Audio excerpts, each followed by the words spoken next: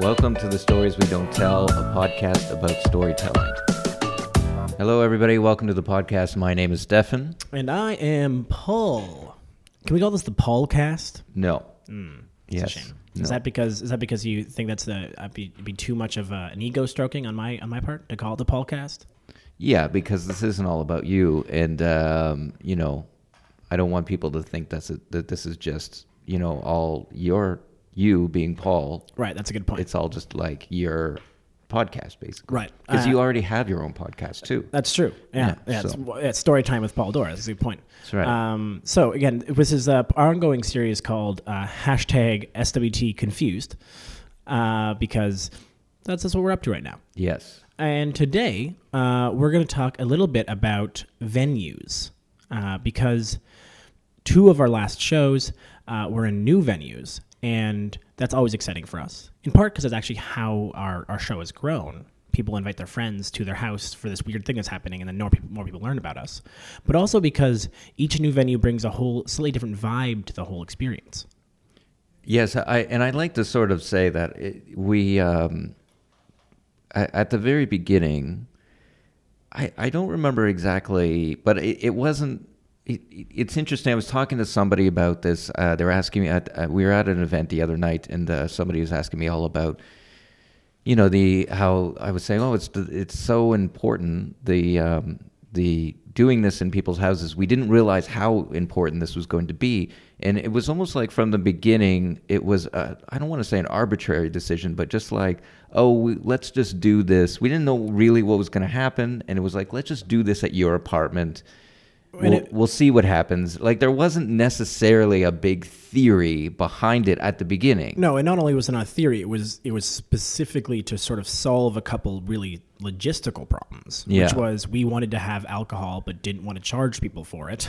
Yeah. And we wanted to have a space that we had control over. Yeah. And so houses just seemed like a pretty easy solution to this problem rather than anything deeper, I guess. But I will say that pretty much from that first time, whether we recognized it or not, immediately was that it did become, and still is, just like one of the most important pieces to this puzzle of, specifically of the kind of stories that we are asking people to come and share with us. Well, and I think we actually learned that pretty quickly because the second stories event was actually at your party room in your condo. Oh, yes, right, yeah. And that sort of didn't have the exact same vibe. Mm-hmm. And we realized at that point that maybe there was something about being in my apartment that actually impacted it. Mm-hmm. And so we went back to houses, and we have a couple shows that are not in houses from time to time, but generally speaking, the house is really important. Mm-hmm. Yeah. So, what do you feel for you personally? What is it about doing it in these houses that is important for you? So I think there are a couple specific usefulness things about it, right? I think people are more respectful in houses. I think people sort of treat it as if they're in someone's house that they know, and so we don't have issues like talking, which happens a lot at bars, in other venues. And just to interject there, at our last event, I was really excited and happy about the proud of our audience because somebody started a story and there was somebody at the back who sort of started talking, and before any one of us could do anything, like half the crowd just turned around and shushed them. Yeah, it was very effective shushing. Yes. But I think there's some logistical piece, and also I love the fact that at the end of the event it becomes a bit of a house party kind of vibe, which means that people are far more likely to talk to each other. The community aspect is really important of it, I think.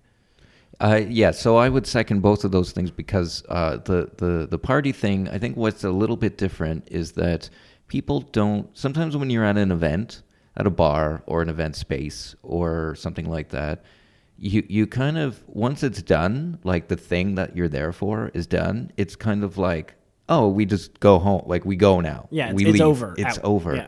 Where I like that, especially the last one, because there was a number of very intense stories, and I think it was an opportunity for everyone to just kind of talk about that stuff. You know, it was great. It's great to see. But for me, I think what to add to your list is for both the audience and the performers.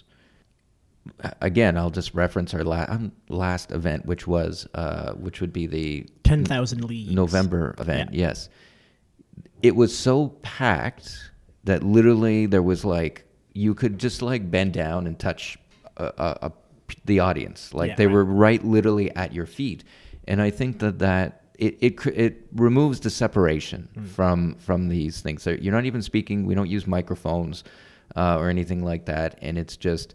For the audience, they are right there in the room with the person, like right in front of them. And for the people sharing stories also, it's just that having that audience right there, it just, I think it does, the connection there makes a big difference. It's a much more intimate space for sure. Yes, you're not on stage or anything like that. Yeah, and I think the last part of it that matters to me about it, which is something I've come to appreciate more as we've carried on, is that houses themselves or homes themselves hold stories. In a venue, often they are decorated to be decorated, but houses and homes that are lived in, the things on their walls aren't just things on their walls. Mm-hmm. The things on their walls are meaningful, are then they themselves stories. It adds a depth to the space.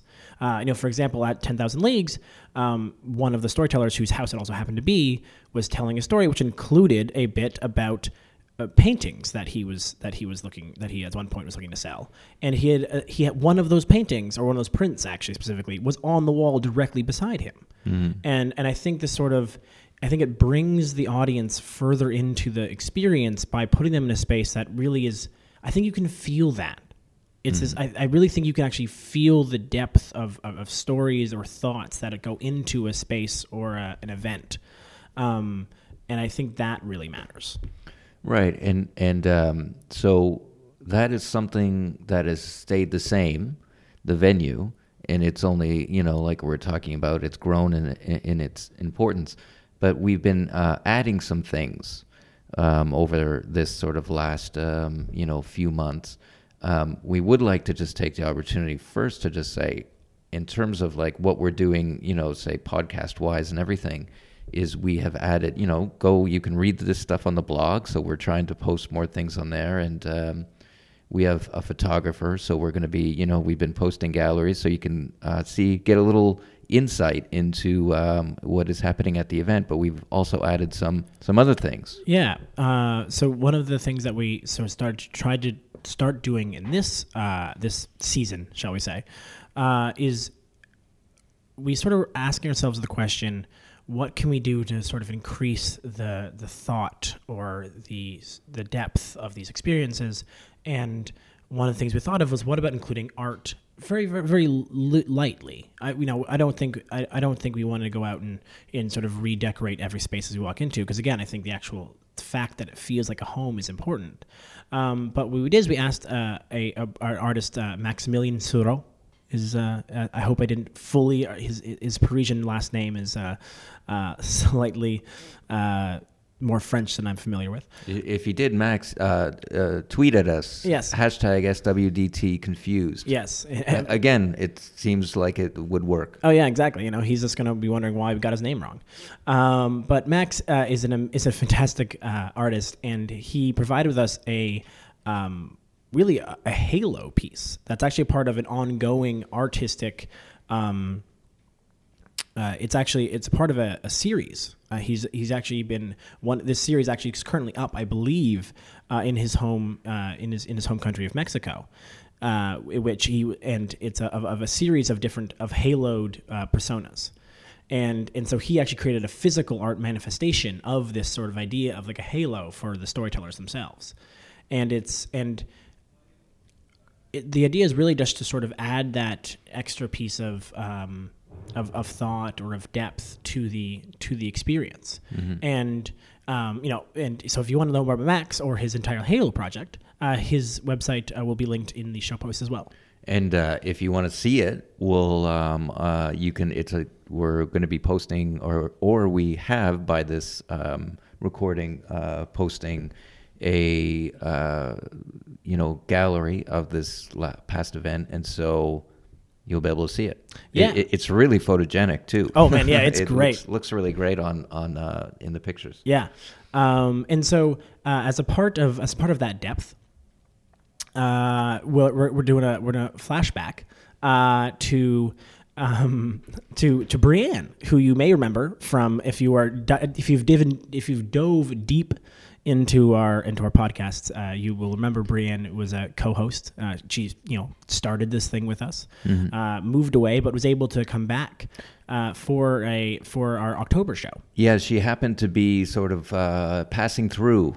And, we obviously said, well, we hope that you will also bring a story as you're passing through. And she did. And it was great to, have her back. Just like, it's just like old school. Yeah, it's old times. Old times. And she was there and she told a story. And we're just that's the story you're going to be hearing today. So why don't we let Brianne take it away?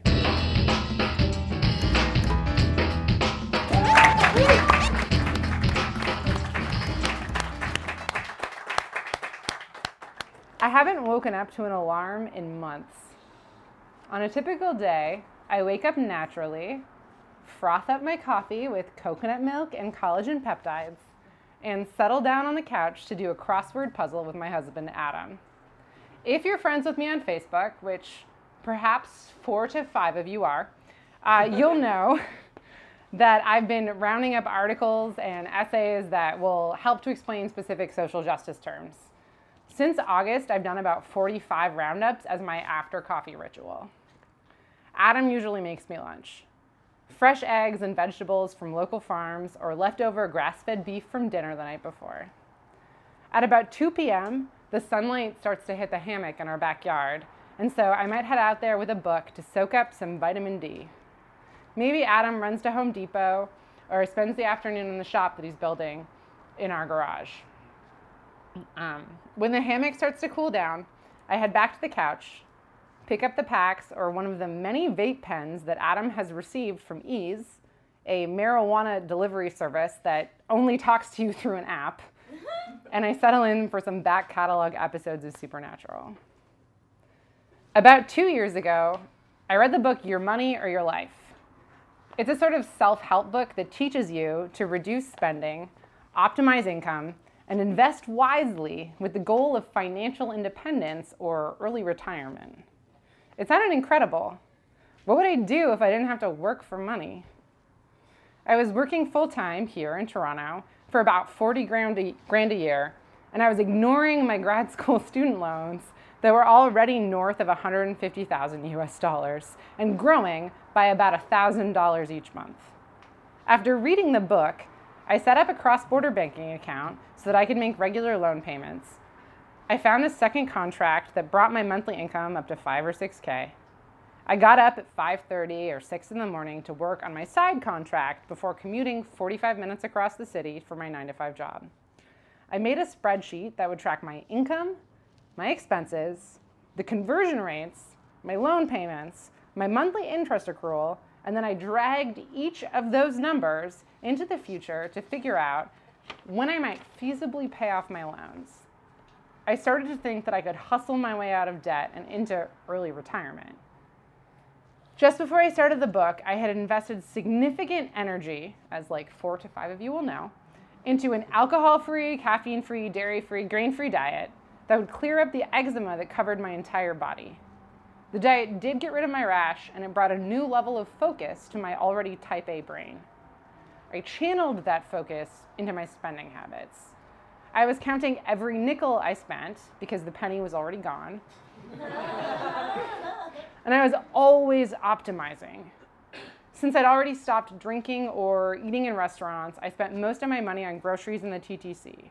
I bought in bulk. I asked for a bike for my birthday. My friend Dan helped me make a currency speculation model to game the dismal conversion rate that had dropped below 80 cents on the dollar. Even with the diet and the budget, I was really busy. I had 3 different weekly volunteer commitments, and I brought liquid stevia to bars with me to make soda water more palatable. One Saturday night, I brought almond butter snacks and celery sticks to Stefan's apartment for an impromptu poker night. I stayed up past 11 p.m. for the first time in months.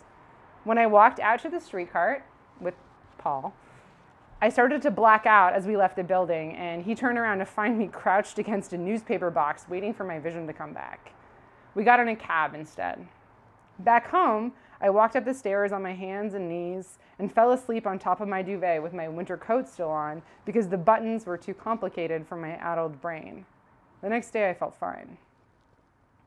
Later, I found out that lupini beans have more protein than any other bean, even more than soybeans. So I bought a pack of dried beans, lupini beans, at the Little Portugal No Frills across the street from my house, and I soaked and cooked them myself.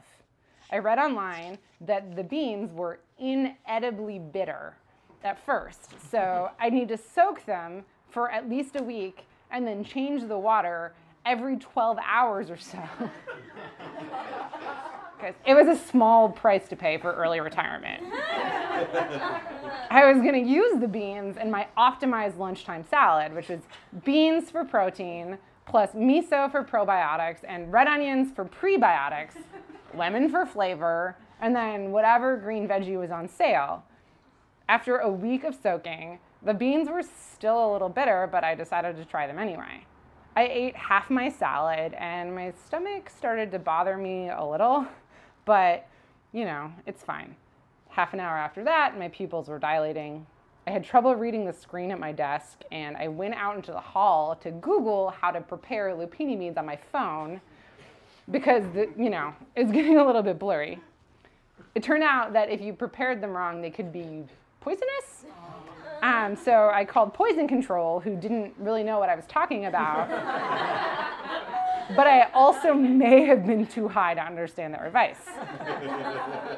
Everything that I read online made me paranoid that I was about to die, so I asked Adam to Google it while I just waited quietly. According to an article on Vice about lupini beans, it was going to wear off in a few hours. So I went back to my desk and I pretended to do whatever a managing editor did if they weren't accidentally very high. I waited till the rest of the beans lost their bitterness because the cost to protein ratio was still too good to pass up. One morning after biking to work, I blacked out on my desk and I called Adam to pick me up. I started to nap every day when I got home. It became clear that the exchange rate wasn't going to get any better. So Adam and I planned a San Francisco sabbatical. We thought 3 months, 6 months, a year in California would be a good opportunity to earn American dollars and do all of the lifestyle things that should heal the burnout that I seem to be experiencing. I was working as an editor for an urban Toronto spin-off site, and I began working remotely. Without the external pressure of the office, I discovered that my body wanted to sleep 10 to 12 hours each night and nap for 2 to 3 hours each day. And even when I was awake, it was hard for me to focus. Sometimes I'd ask Adam to read articles for basic typos after I'd edited for content. I was still earning Canadian dollars, and I didn't want to look for a new job until I could confidently stay awake for the entire workday. Somewhere in the middle of my rigorous sleep schedule, Adam and I decided to get married. And then after my nap one day, we were FaceTiming with his parents in Boston, and they told me that they wanted us to start our married life in the black. They were meeting with their accountant soon to find the optimal tax way to pay off my student loans in the next 6 months. I was floored. I'm still floored. Our San Francisco sabbatical was working out in unexpected ways. 4 months after we arrived, I made the final payment on my loans, even if I hadn't hustled my way there, and Adam and I started running after 8 sleepy, slovenly months. I found 2 contracts that would pay me in real American dollars, and after 9 months in California, I was awake enough every day to take a job with a consistent schedule outside the house. I was teaching kids to use design software and to prototype with laser cutters and 3D printers. It was only part-time, but after 2 weeks, I was already starting to plan nap breaks in my day again.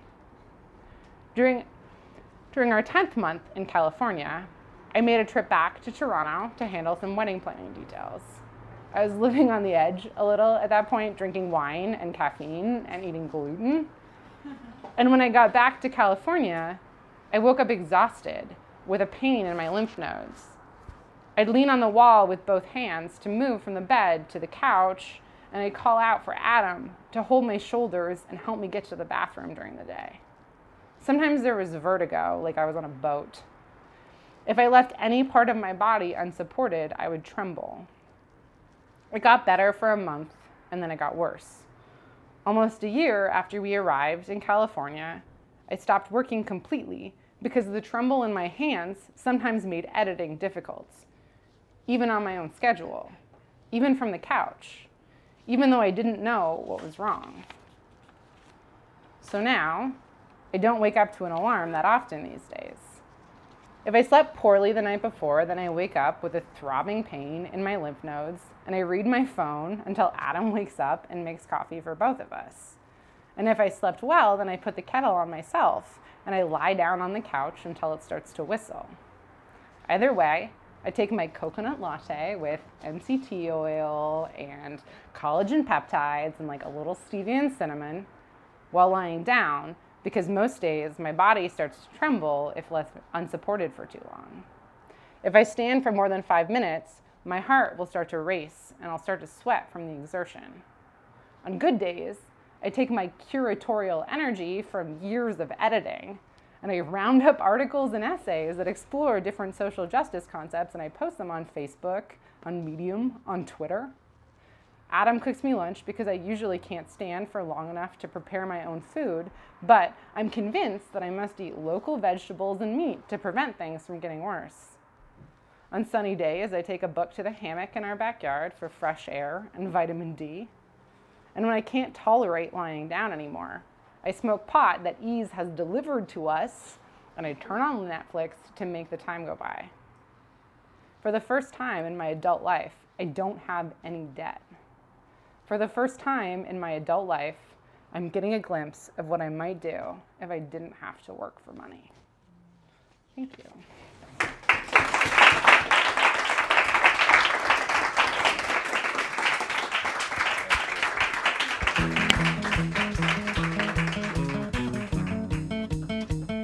Subscribe to the Stories We Don't Tell podcast on iTunes or wherever you get your podcasts. If you like what you hear, leave us a review on iTunes. For more information about the podcast, blog, and live events, find us on Facebook or visit storieswedon'ttell.org. This episode of the Stories We Don't Tell podcast is brought to you by Night Watch 2017, the film that is never going to theaters.